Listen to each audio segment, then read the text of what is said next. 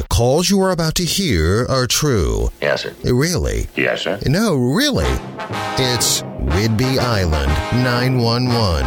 Here's Brad and John. All right, son, the party's over. Let's have that grenade. Okay, these are some emergency calls that the authorities out there on Whidbey Island had to field. Let's start on Tuesday, November 14th, noon.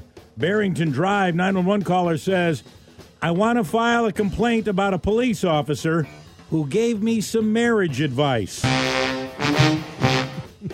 Friday, November 17th, 6:15 p.m., Kitsap Terrace, 911 caller says, there's a big plane flying in the sky. It should be moving faster. Friday, November 17th, 4:37 p.m., Highway 20, 911 caller says, some guy is on drugs and blaring metal music. Sunday, November 19th, 9:30 a.m., Pioneer Way, 911 caller says, some guy is throwing a Frisbee across traffic. I'm more worried about the guy running out to catch it. Monday, November 20th, 3:36 p.m., Highway 20 Business, 911 caller says, there's a lady dancing in the parking lot.